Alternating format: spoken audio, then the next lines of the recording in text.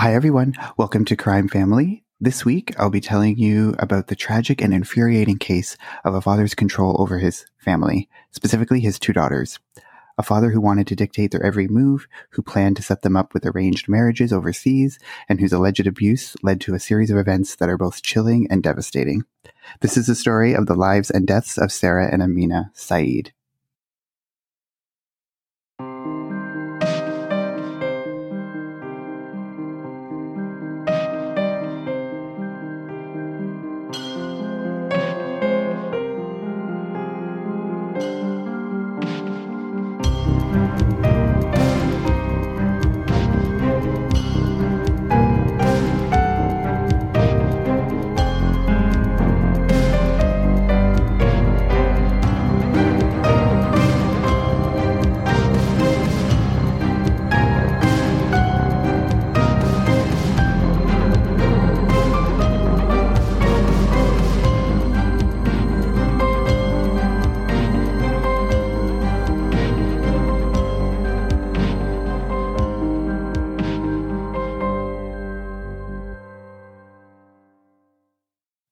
As I said in the intro, this is the case of Sarah and Amina Saeed.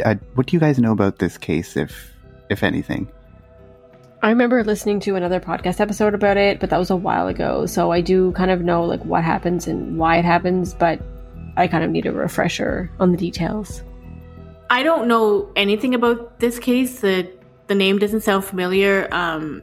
Maybe when you get into it, I'll remember it. But as of right now, off the top of my head, I don't remember this case at all. So I'm interested to see what it's about. Yeah, so it's pretty crazy and sad and kind of frustrating in lots of different parts. So I'm just going to start with a little bit of like the family history, just so you kind of have an idea all the people involved. So Yasser Saeed was originally born in Egypt, and he was the oldest of 5 children. He had 3 younger brothers and a sister who was the youngest of the family. And he went to the United States originally on a student visa in 1983 and eventually settled in Texas. And I don't know the exact years of some of this stuff. It doesn't really get into that. But shortly after he went to Texas, he eventually ended up meeting Patricia Owens. And they began dating. And they eventually got married. But Patricia had actually dated Yasser's younger brother, Yassine, before she started dating Yasser. And that didn't really work out. So she eventually got together with Yasser and they got married. But at the time that they got married, he was 14 years older than her. He was 29 and she was only 15. Her parents eventually consented to the marriage after Yasser convinced them that he was quite well off, he would give her a good life, and that he would take care of her. Because, they weren't, super well off. Like, Patricia's family wasn't super well off, and they thought, like, they liked him, and they thought that he could give her a good life and everything like that. So even though she was only 15, which is weird, they did consent to her marrying Yasser. And after the marriage, Yasser was able to get his green card, and he eventually went on to become a permanent resident and a U.S. citizen in 1997.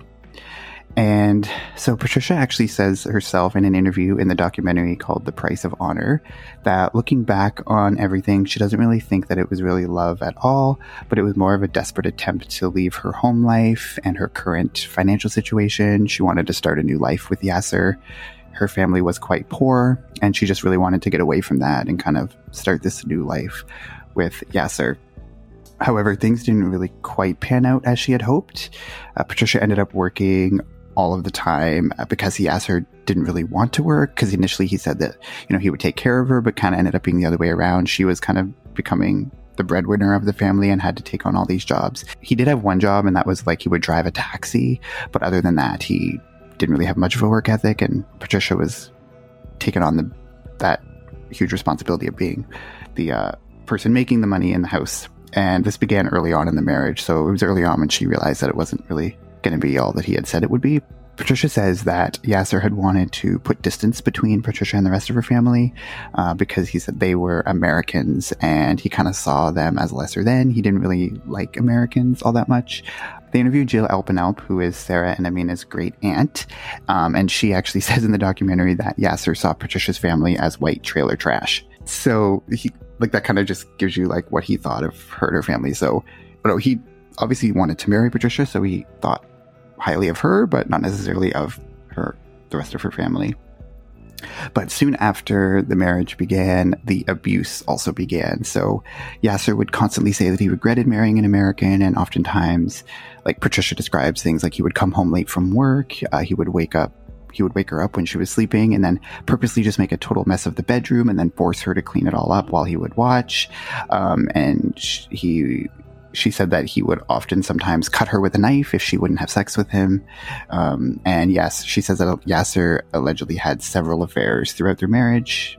So it wasn't a happy marriage at all. And there's also like photographs that they took where like he's holding a knife to her throat.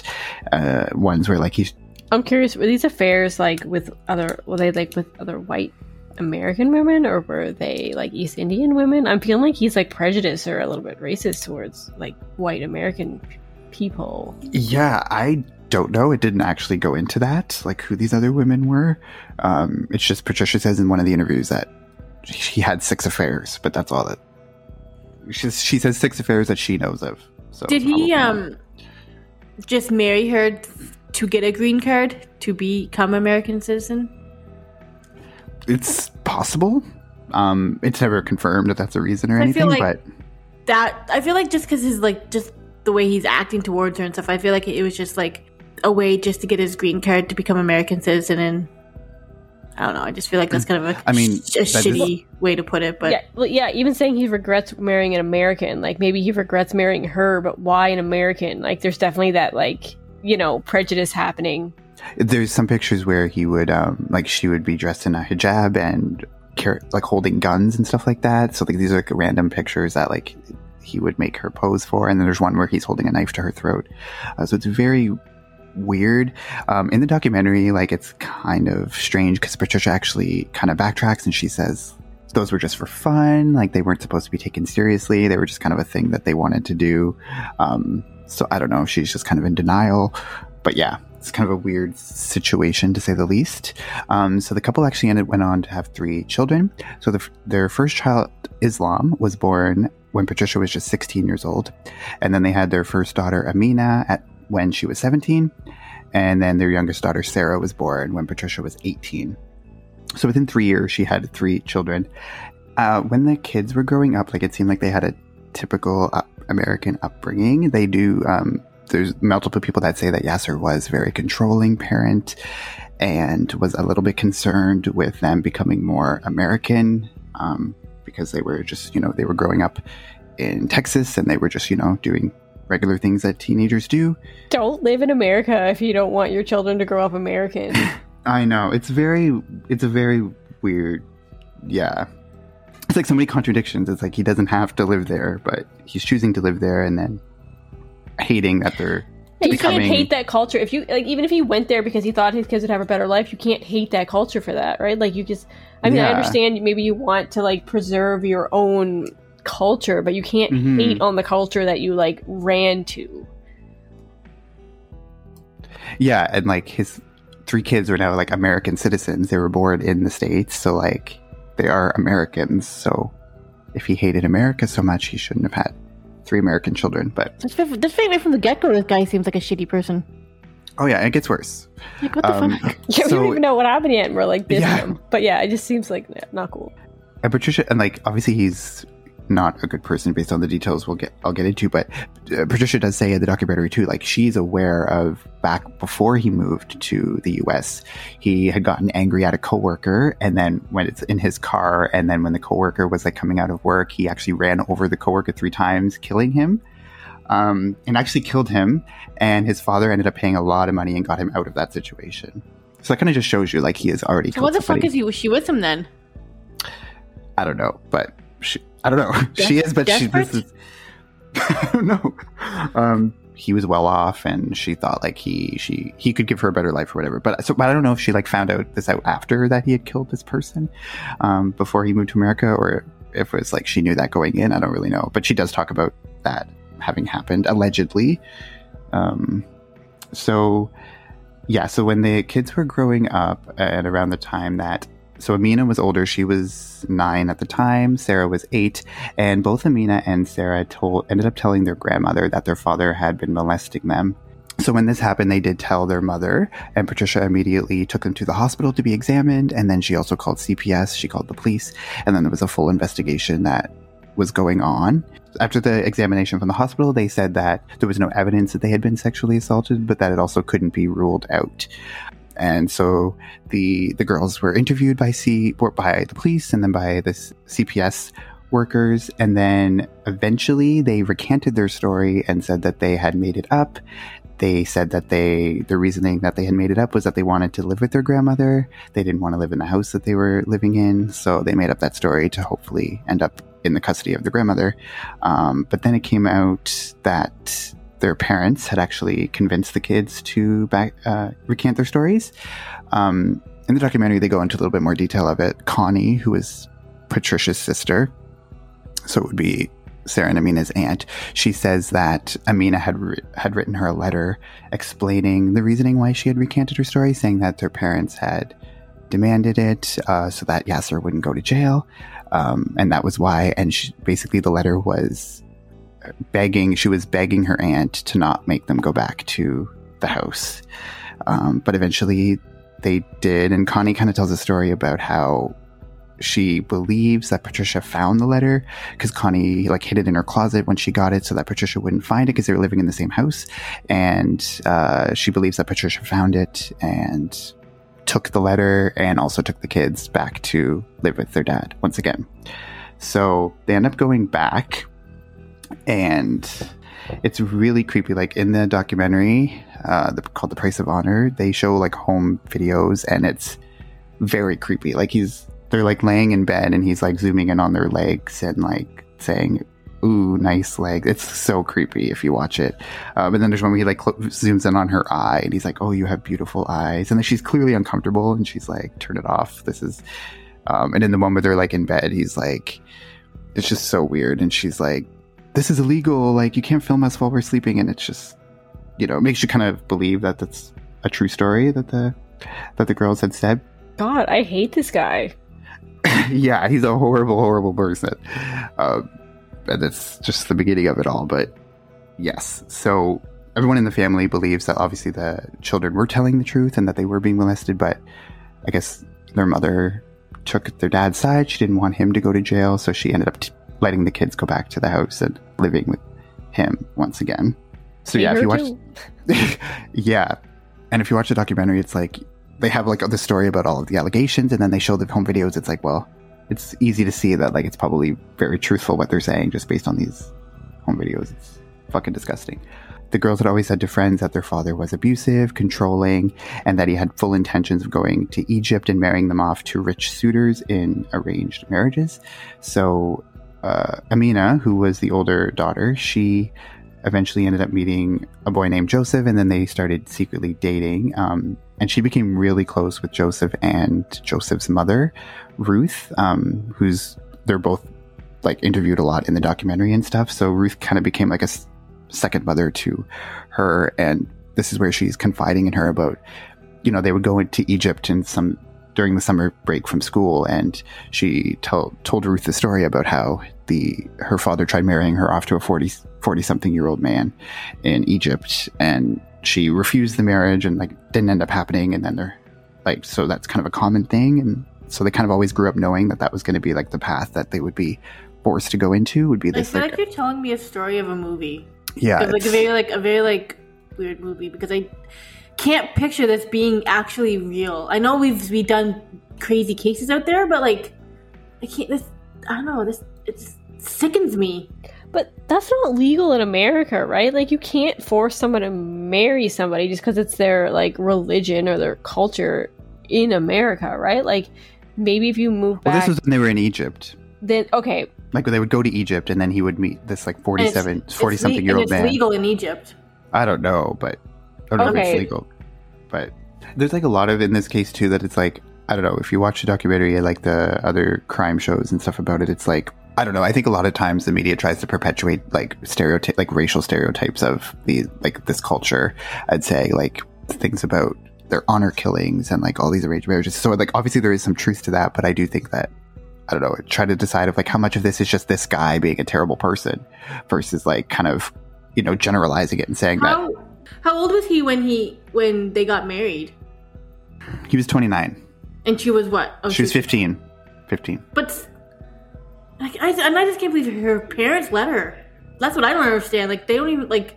Yeah, that's kind of unbelievable as well. Like, I mean, she's 15 years old, and like, I don't understand like how like any 15-year-old parent of a 15-year-old be like, sure, go marry this 29-year-old guy. Like, I have no problem with that. Like, what kind of fucking mother are you or parent are you? Like that they would even let her. I'm also curious, like, these kids, if they're Americans, maybe they're like split citizenship. I don't know.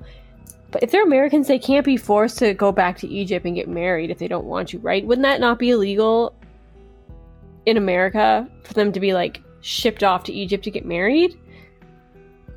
Yeah, like I don't think that would be illegal at all, but I don't think this guy cares about anything legal. Like he literally ran over a man and got away with it. So I guess, yeah. I'm just wondering if like the American like justice system would be behind them. Yeah, like I don't think, but I think no one. But if it's legal in Egypt, right? If it's legal in Egypt, if they are like dual citizenship, are they? I don't know. Even if they were, but Egypt and America, if it's legal in Egypt, could they go to Egypt to do that? Even if they don't want to, even though they're half American and it's legal in America, like I feel like that's such a gray area. Off topic, but yeah. And like, well, like, in the documentary, they show texts like, because like I said, Amina would become really close with her boyfriend's mother, and she would be texting her and saying like, he can't like force me to go onto the plane. Like, is there any way? She's like, I'm 17. Like, does the law protect me at all? Like, there has to be something to like, he can't just like drag me on the plane and like force me to go to Egypt against my will.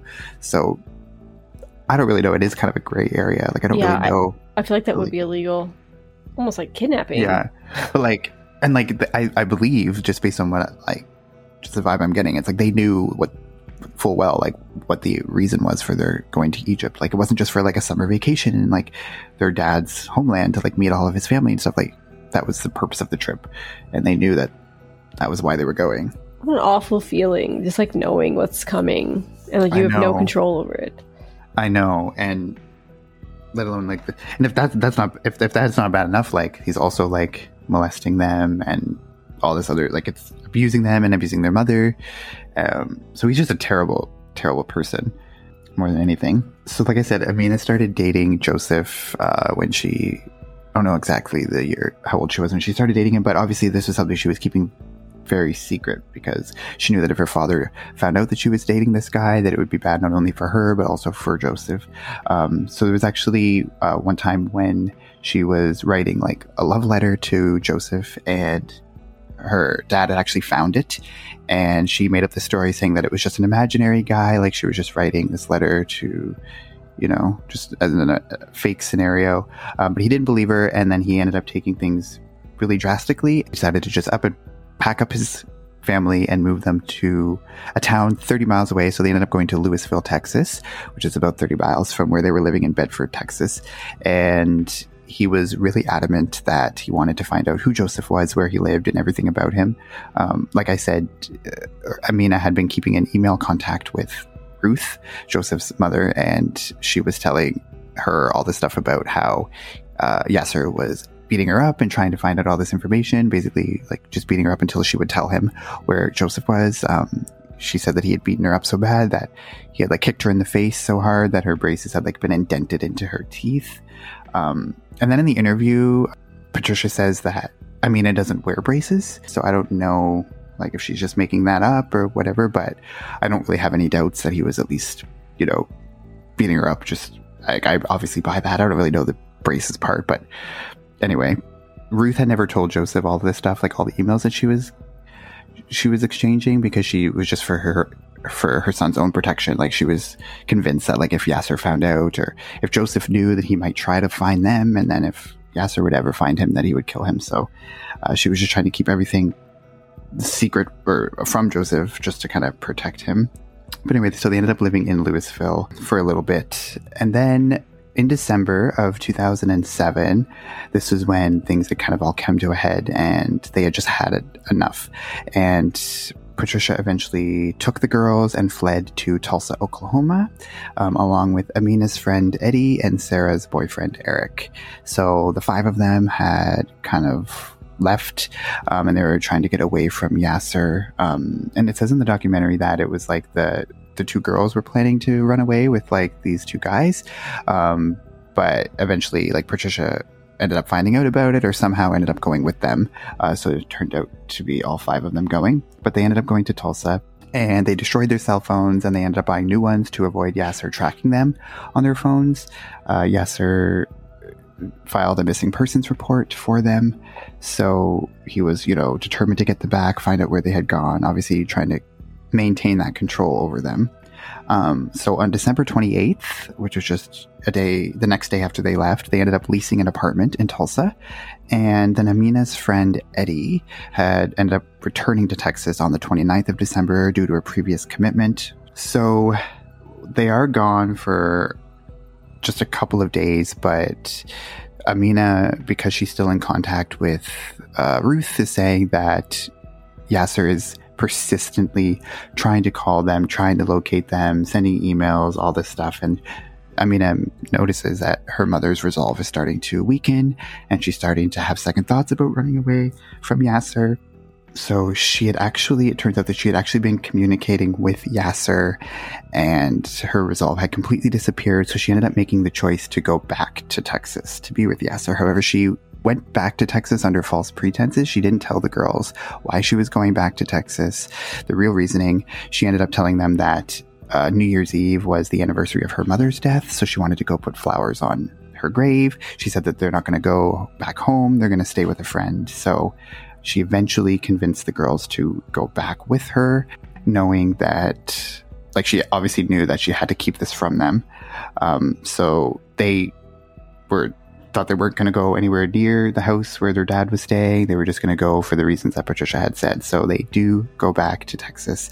And then once they were finally in Texas, Patricia told them that she was going back to Yasser. She was going back to the house. Amina refused to go back. She ended up going back and staying with her friend Eddie, who was the friend that she ran away with, but she refused to go back to the house. Sarah did go back reluctantly with her mom back to the house. And Amina was just determined not to go back. So she was pretty strict with that rule. She said she's not going anywhere near the house.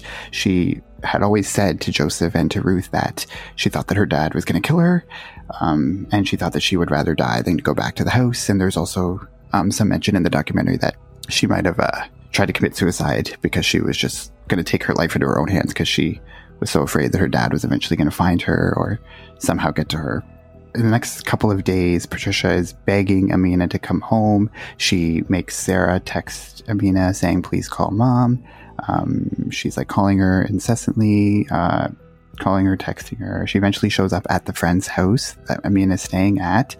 And it's like pounding on the door and just like saying, please come home. Like, we're going to work this out. We have to come back and be a family again. And eventually Amina does go back. She just can't take any more of like her mother begging her or whatever. She is in communication with Joseph at this time, and she does tell him that she's going back home to her father and she has to do what she has to do. So that is what happens. And then once they are back at home, and this is now January 1st of 2008, so it's a brand new year. And once they go back home, they reunite with Yasser, and then he says that he, because they're all reunited, he wants to take the girls out for dinner and he just wants to talk with them, make amends and everything like that. Patricia wanted to go with them, but he said no, he just wanted to have some alone time with his daughters.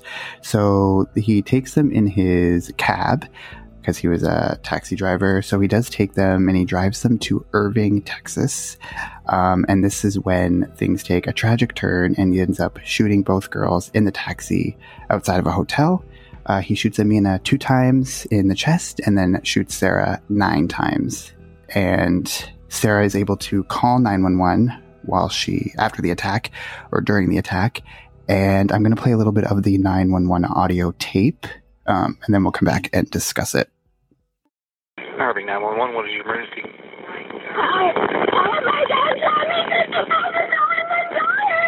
What's going on, ma'am?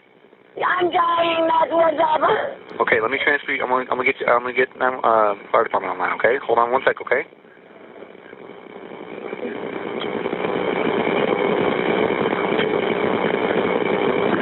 What?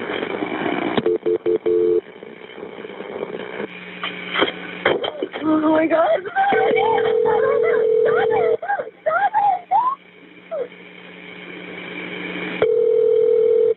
Irving Fire Department.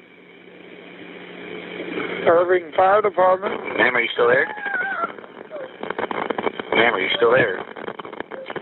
All I've got is she's telling me she's dying. I've got a, why are you still there, ma'am? Ma'am, what is your address? Ma'am. So, what do you guys think about the 911 tape? Like, you can obviously hear, like, the commotion and distress going on in the background. Like, it's very hard to hear, but, like, there's definitely some screaming going on, and you can, like, hear, like, obviously something terrible had just happened. It's creepy. Yeah, I think it's so different when, like, you hear those 911 tapes where we're trying to listen, like, oh, is it genuine, or they're trying to fake something? But, like, this one, you can hear, like, just, like, the genuine fear in her screaming, and it's really, like, scary. Yeah, and it's like you just read out the beginning of the call. She says, "My dad shot me and my sister, and now I'm dying." Like, it's so creepy and sad to hear. And in the documentary, they do go into the 911 tape a lot, and they talk about, like, it was actually a 7-minute call in total from the time that the call was first made until the time it ends. But there's also some, like, they're kind of pointing out things that the dispatcher did wrong. They have, like, shots of, like, the training manual and, like, all the stuff it says to do in there, and basically how this person didn't go by that. He says, like, he didn't hear or didn't understand what she was saying at the beginning, where it said, "My dad shot me." All he heard was that she's dying. So he missed that whole part about "my dad shot me." So all he knows is that she's dying, but doesn't know the context or the situation. And then he puts her on hold for a while, transfers her, and then by the time that he gets, like, the fire department on the line, she's, like, taking her last breaths in the phone call. So he like didn't dispatch anybody until, like, he just, like, forwarded her to the fire department? Yeah, well, in the 911 tape, he says, like, "I'm going to transfer you," and then the next part of the 911 tape is, like, the fire department getting on the line, but they are trying to locate the call, and apparently in the documentary they talk about how it's, like, pinging off different towers. They can't quite find the location. And the call was made just after 7:30 p.m. on January 1st, 7:33, I believe it was. So was he driving around after he shot them? No, so they don't really know. Like I said, they're, like, trying to find it's, like, pinged, but he parks in the hotel parking lot, shoots them, and then just gets out of the car and walks away. But in the 911 call, you can hear, like, she says, "Oh my God, it's not over." You can hear a door opening as if he's, like, opening the door again, trying to shoot her again. I don't think there's any gunshots in the 911 tape, but she's... Why get the fire department? Why not just dispatch somebody? I don't understand. I think he was. I don't know, because you can hear in that call, he says, "Fire department, is anyone still there? Fire department."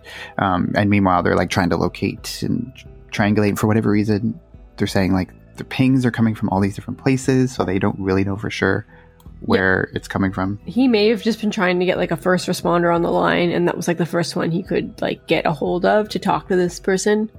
Like, maybe the 911 dispatcher was, like, panicking, or maybe he was just, like, trying to get somebody else involved, and that was, like, just the first one that was available. Yeah, because you can hear he's, like, stumbling over his words when she's like, "I'm dying, that's what's going on." He's like, "Okay, well, I'll transfer." Like, he doesn't know what to do. Normally you don't could have been, like, put somebody new on hold, job. though.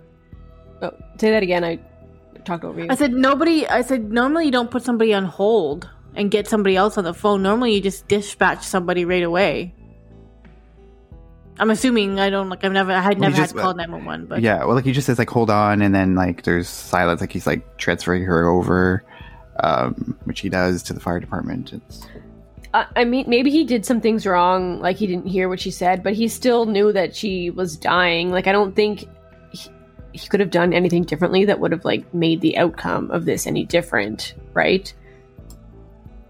No, and, like, yeah, maybe he didn't do everything exactly the way he should have, because I mean, the documentary is kind of calling him out. Like, they show like shots of like the training manual saying like you have to like keep them in conversation, like engage them, ask them simple questions, get all this information. And he like puts her on hold immediately and doesn't talk to her during. And like they said, like he misses that she says my dad shot me and my sister. So all he knows is that she's dying, but doesn't know any context about it. Yeah, when I was listening to it, it kind of made me feel like he was inexperienced. Maybe this was like his first real like emergency, and just maybe he panicked or something. I don't know. That's just kind of what it sounds like, but it's not like he was like, "Oh, I can't hear you," and hung up or something, right? Like, I don't think he did something super drastically wrong. Well, when I first heard the 911 call, I didn't hear her say, "My dad shot me" at first until I like listened to it again. Yeah, same. So. Yeah. So, I mean, and it's also easier to say now when you're like listening to it over and over again. Like, it's so obvious, but obviously you don't know that. Yeah, you have someone telling you this is what she said, and you're like, oh yeah, I can hear that now. But like, you don't have another chance when you're the 911 operator, so. Yeah. So he ended up just like walking after he shot them. He just walked off, left the car parked in the hotel parking lot. And it's around 8:30 p.m. Police get another call from somebody who's found the car and is saying, I think it's just like a civilian. I think it's just a random passerby who calls them and says, there's a car parked here and there's two people inside who look like they're not moving. One of them has blood coming from her ears. They don't look like they're alive.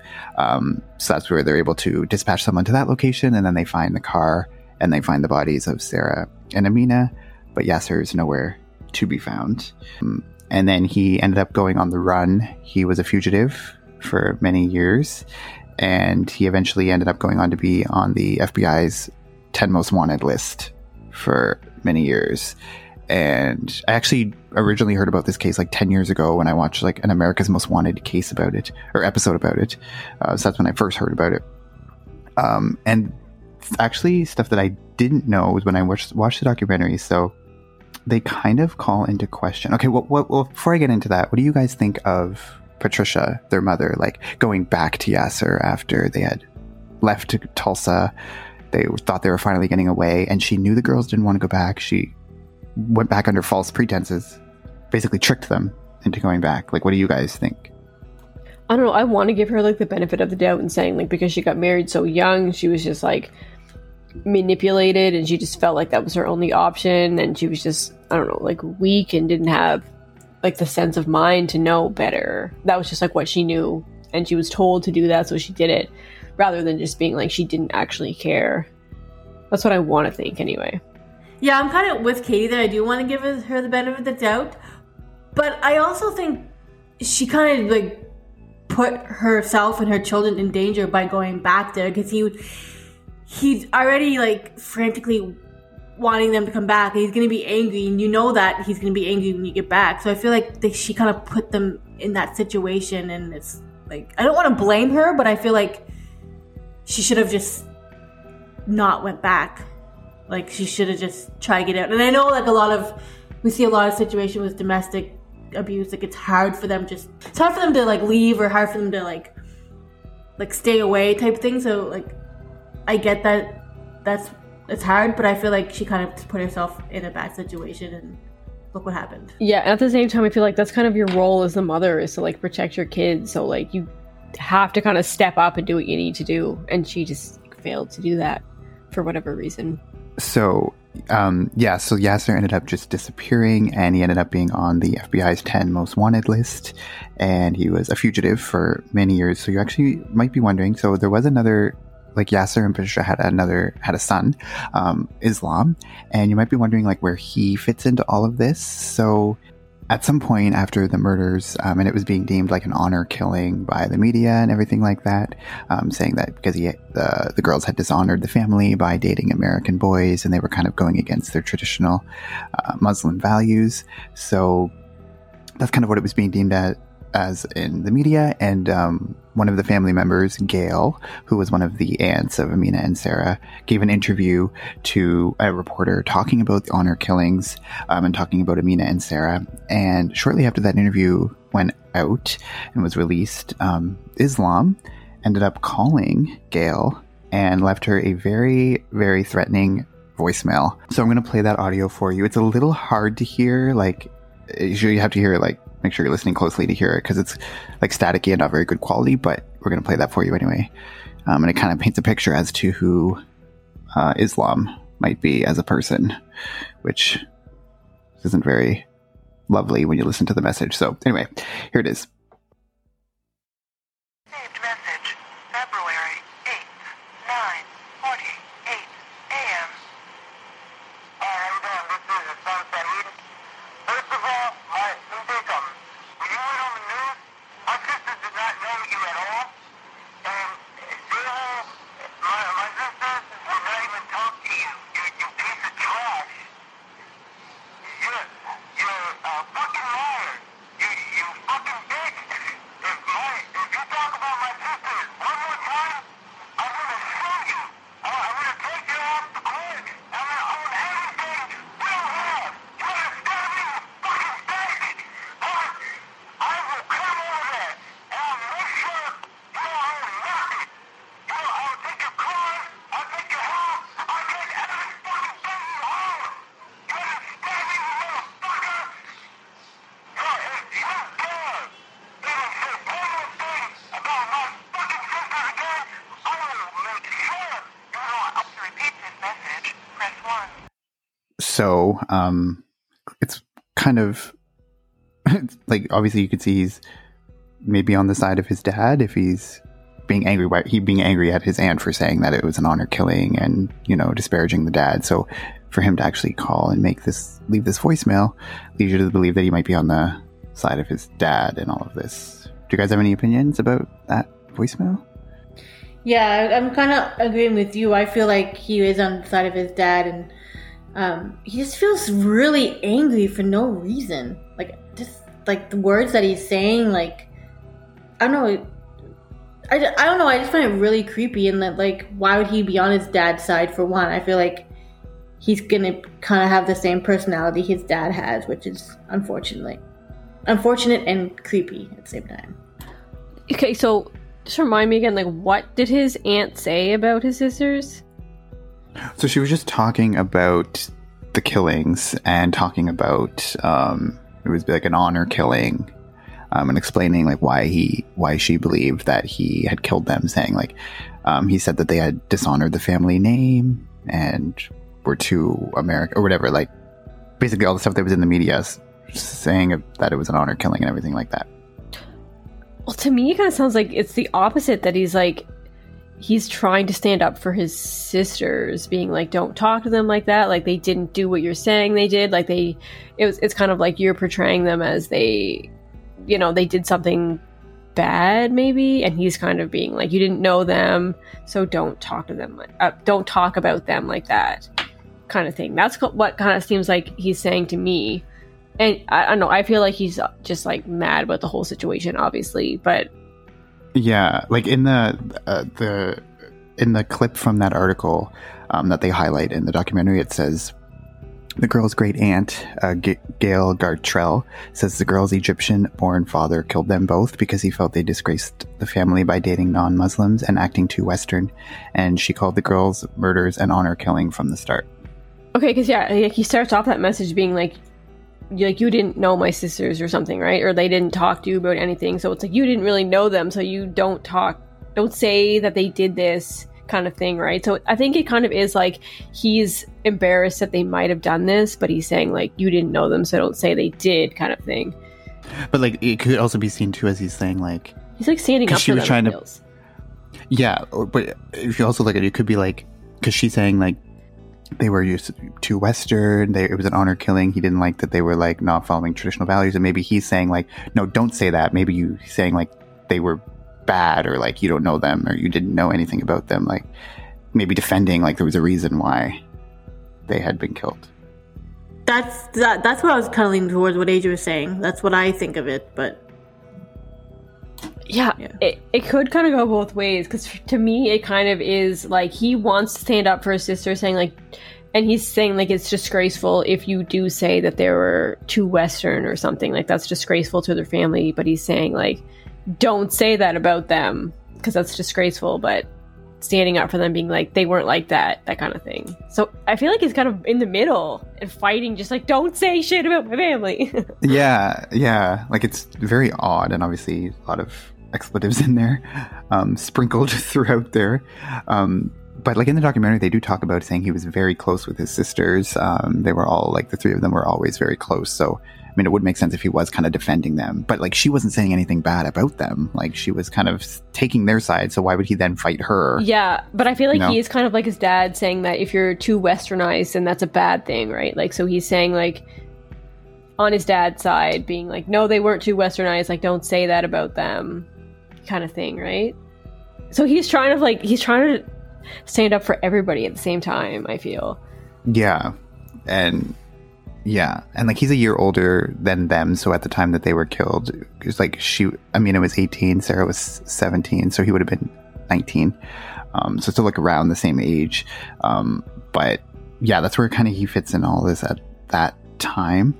And then he comes back into the story a little bit later, but there actually something interesting from the documentary as well is they were sort of questioning what Patricia's involvement might have been, if there was anything. When they actually track Patricia's cell phone records, there is an odd number that calls her from Beverly Hills several times in the days before they ran away from Yasser on December 27th.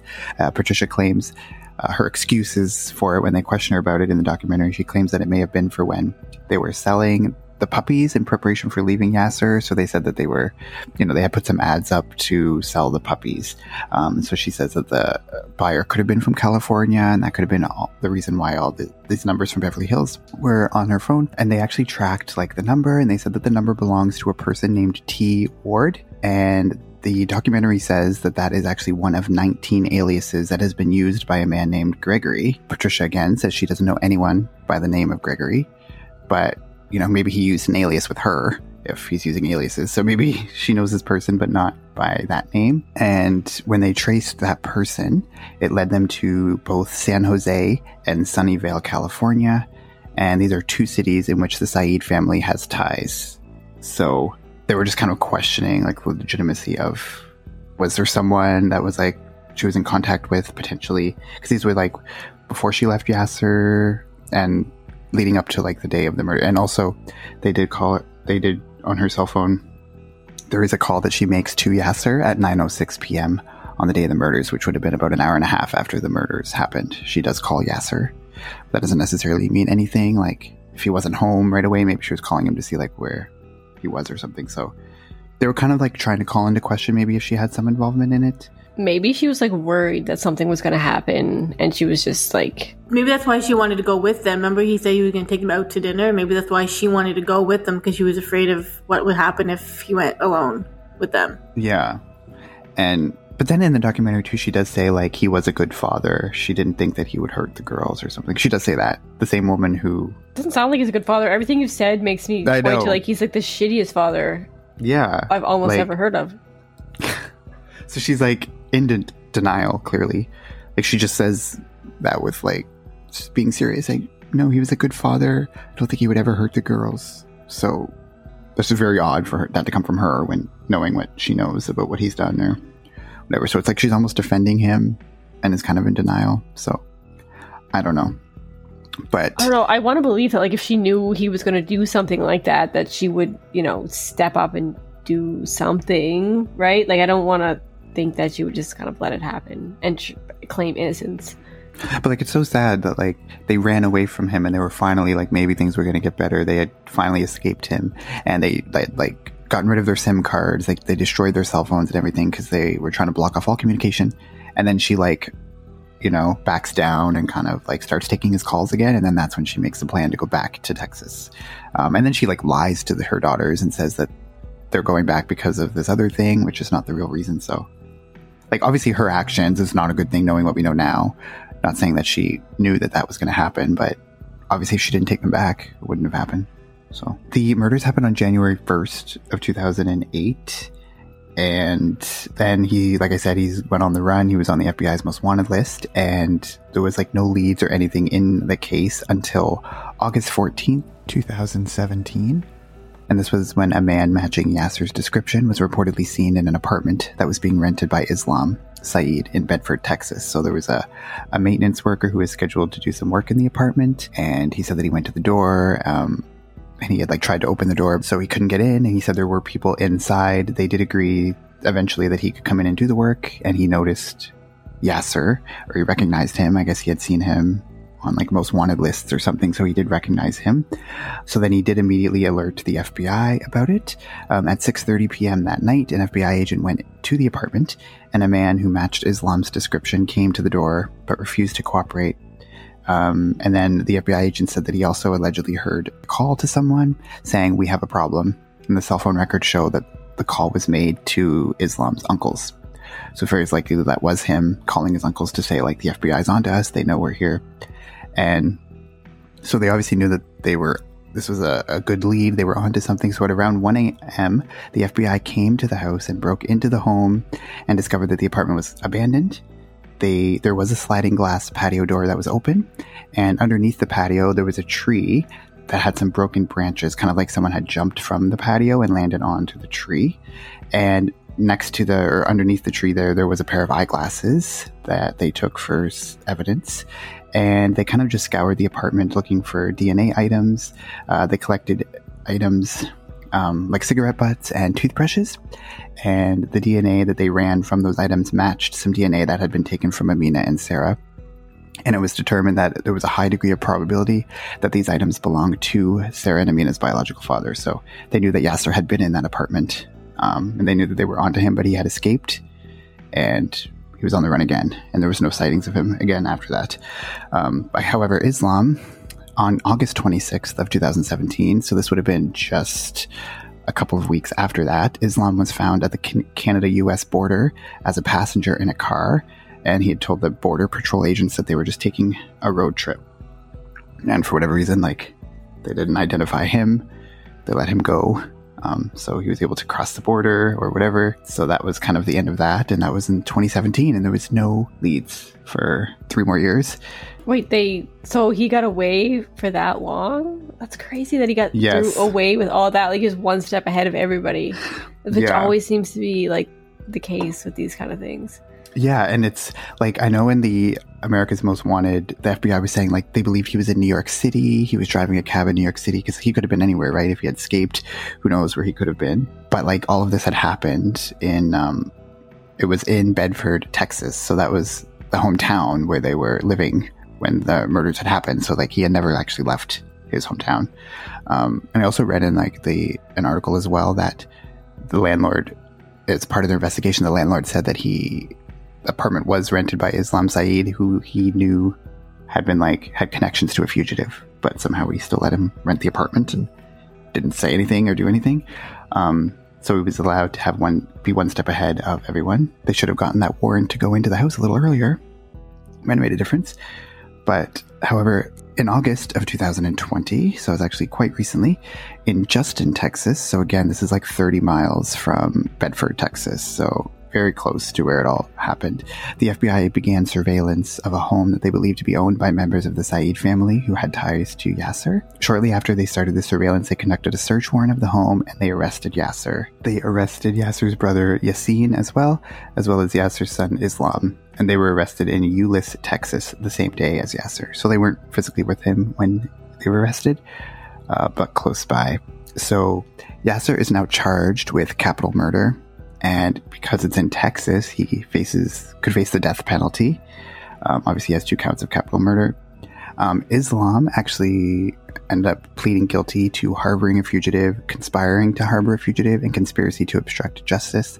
And on April 27th of 2021, he was sentenced to 10 years in prison for these charges. And Yassine, who was Yasser's younger brother, was convicted on conspiracy and harboring a fugitive charges as well.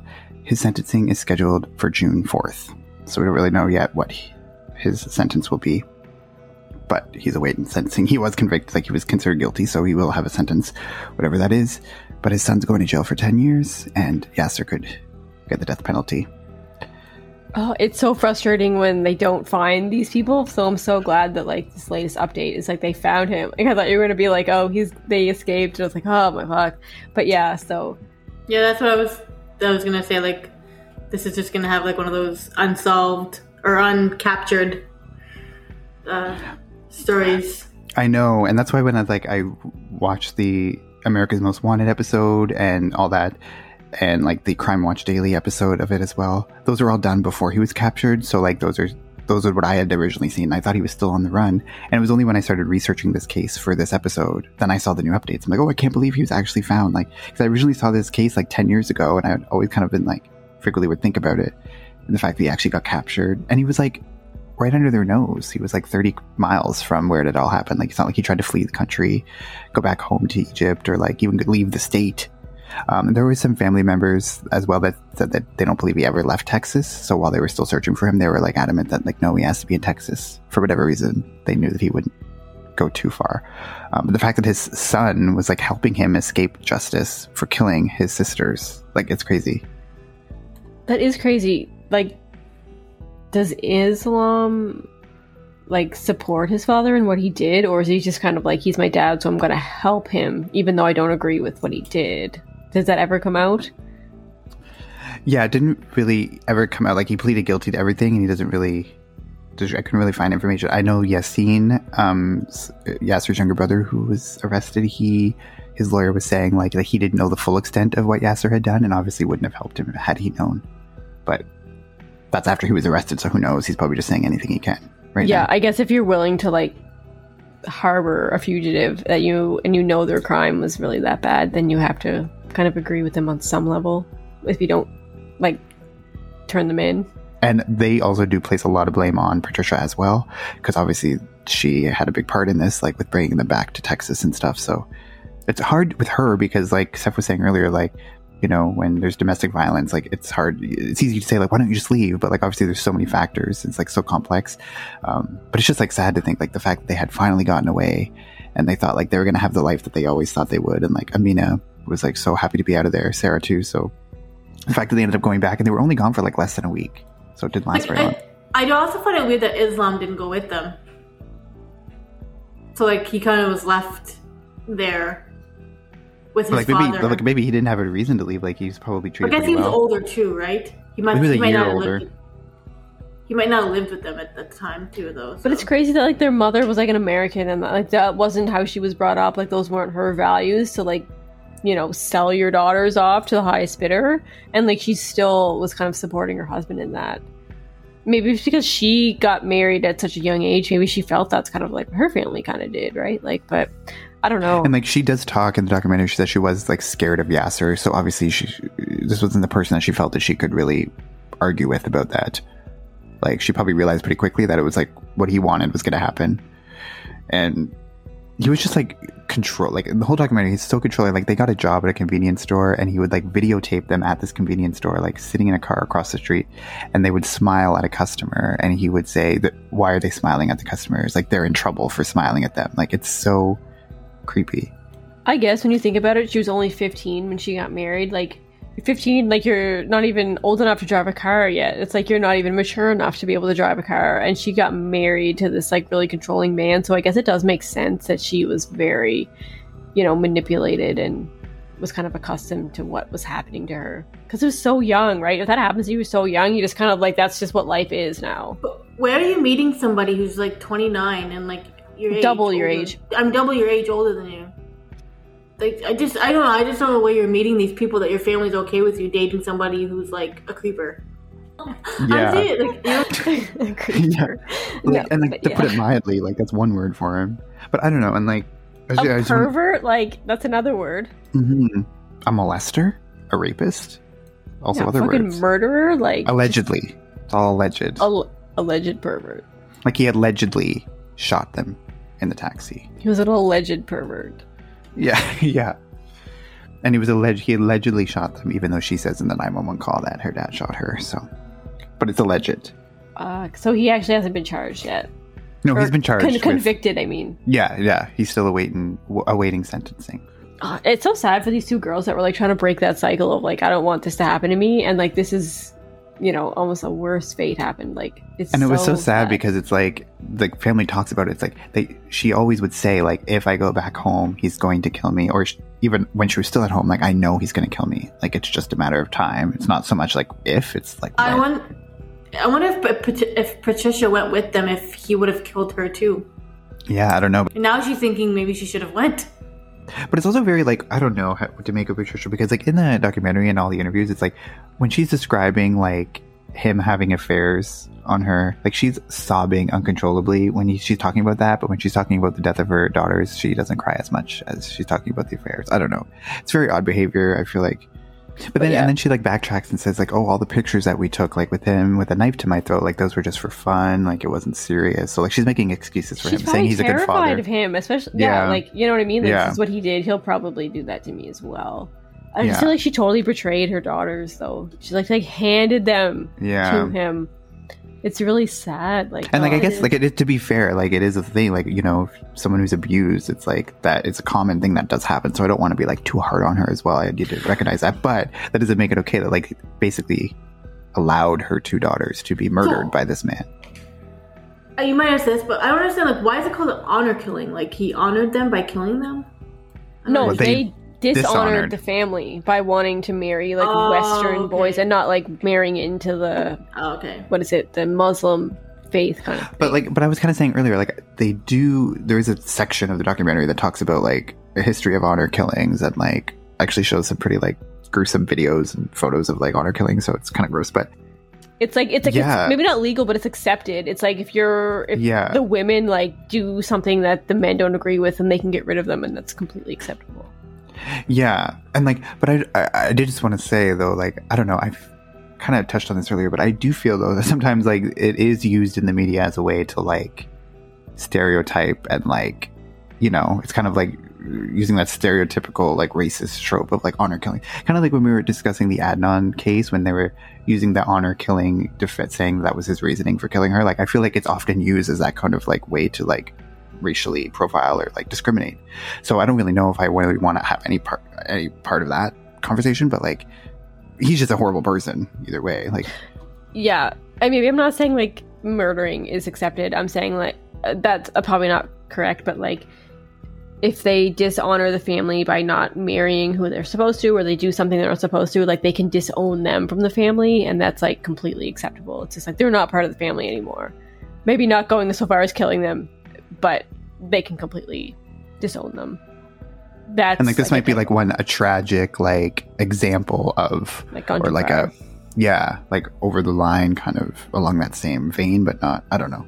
I just think depending on how I don't know. Sometimes the honor killing conversation is hard to, like, not, I don't know. Yeah, and I don't know enough about that culture or, like, about that at all to, you know, sit here and be like, like, I don't know enough about it, so I'm not going to say that much about it, but.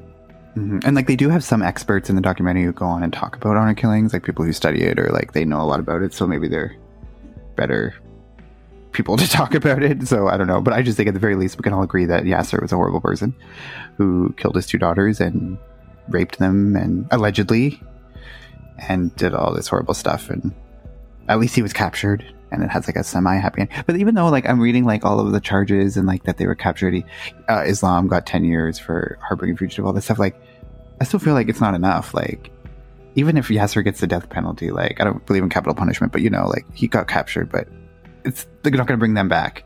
Like, it's still, like, still tragic for them. Yeah, I feel like he'll still stand by what he did, and he's, like, proud of what he did because they dishonored the family. So if he has to go down for that, then he's like, well, I'm just going to. Like, so I feel like it doesn't matter to him. You know what I mean?